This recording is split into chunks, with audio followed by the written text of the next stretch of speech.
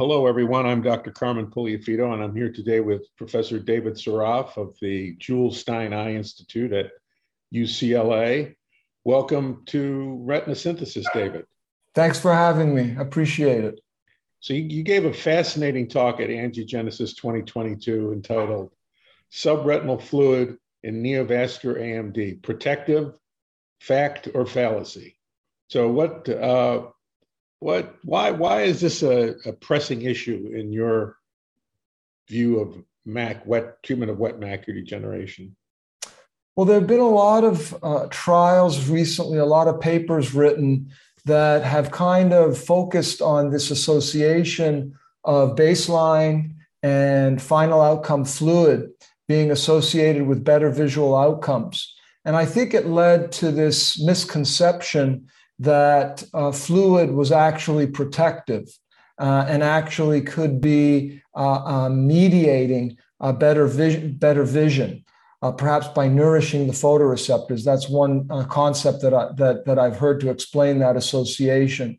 But I think if you look at some other pathways of fluid leakage, you begin to understand that it's a real association, but it relates to other pathoanatomical concepts. So that fluid, I think, can be an association of good vision, but it doesn't mean that we necessarily should leave it there. It still needs to be treated, but it can be an indicator of the health of the RPE.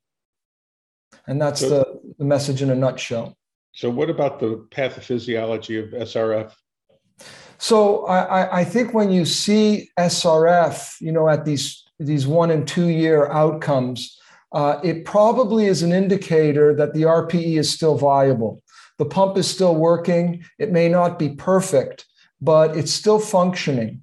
And so when we see fluid there, it's probably a factor of both the RPE pump working, but not at an optimal level, but also a reflection of underlying neovascularization, which we also know can sustain and nourish the RPE.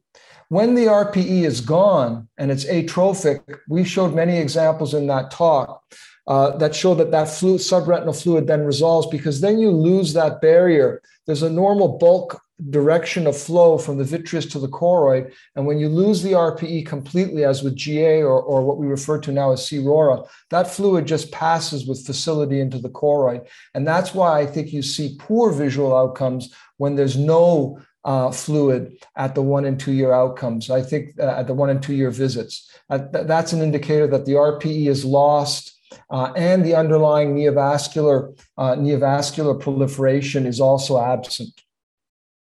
Now, we all agree that intraretinal fluid is not good.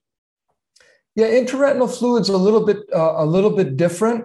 We see intraretinal fluid when we have atrophy again. So it's a similar concept, but when we tend to see intraretinal cysts when atrophy is present. And this may relate to the loss of Mueller cells.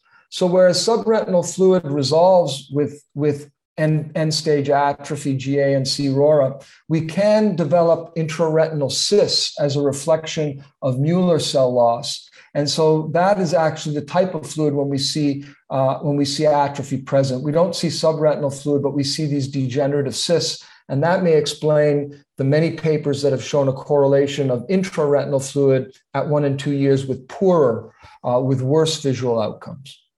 So in the large studies, the CAT, the IVAN, Harvard trials, what can we glean from those 3 studies about SRF?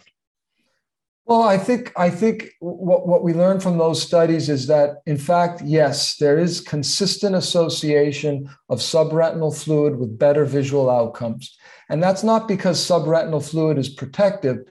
That's just an indicator that you have a viable RPE pump that is trying to reduce fluid from the subretinal space. And there's also underlying neovascularization, which may be active and paradoxically sustaining the RPE and nourishing it. And that may be overwhelming the RPE pump. When we lose that fluid, it's usually a sign at these 1 and 2 year outcomes that the RPE barrier is lost and the pump is no longer there, and there's no longer a barrier to bulk fluid outflow into the choroid. In the Hawk and Harrier trials, there was an analysis of IRF and subretinal fluid, and the conclusion was that this was seen with both brolucizumab and aflibercept, that drying was good for vision. Yeah, I still think that we see that this is, I think, the main gist of the talk that I gave is that subretinal fluid still needs to be treated, and it's still important to deturgest the retina, especially if there are associated features of neovascularization like SHREM or heme, or if there's progressive fluid. I think if you have mild, persistent, shallow fluid that is not progressing and there are no other signs of active neovascularization, perhaps that fluid can be observed. But if you see progressive fluid, certainly that needs to be treated. There's no benefit in observing progressive subretinal fluid. And I think ultimately our goal is to deturgest the retina. But we have to understand these nuances in terms of fluid dynamics, degenerative cysts, overlying areas of end-stage atrophy. Those can be monitored. Those don't need to be treated. And you'll know that because they don't typically progress with the observation. And that's what we've noted too with subretinal fluid. If it doesn't progress, it probably can be observed. But if it progresses, it should be treated for sure. Any observations about subretinal fluid and diabetic retinopathy, macular edema? Well, that's an interesting consideration. You do get subretinal fluid with DME, and we've talked about this. We wrote a paper, 1 or 2 different papers looking at subretinal fluid. I think you see it in 2 different situations. One, when there's massive diabetic macular edema, that will, I think, overwhelm the RPE pump, and you'll see a gravitation of that fluid into the subretinal space. And usually it'll be associated with severe diffuse CME and large areas of subretinal fluid. There is another situation, though, when you see small pockets of central fluid, and we've referred to this as an alteration in the cone bouquet. And what happens in those situations is when the retina swells or there's traction on the retina, this pulls on the Mueller cells, which almost act like shock absorbers or springs, and it causes that central bouquet to elevate. So in many various situations, when there's swelling or traction in the retina, you'll get these small pockets of subretinal fluid that may just be a manifestation or a reflection of Mueller cell Mueller cell stretching, causing that little pocket to elevate.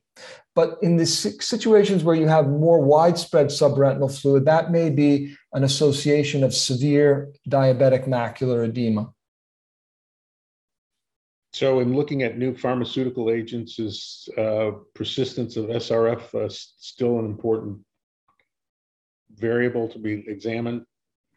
Yeah, persistent SRF it's a kind of this is another concept that we've talked about and we've studied. Again, I think the RPE pump, the choroid, neovascularization, all these different pathways are important to consider when you see persistent subretinal fluid.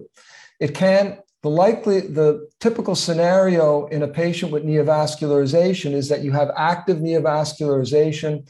It's leaking across the RPE. The RPE is working overtime, but it's a little bit overwhelmed.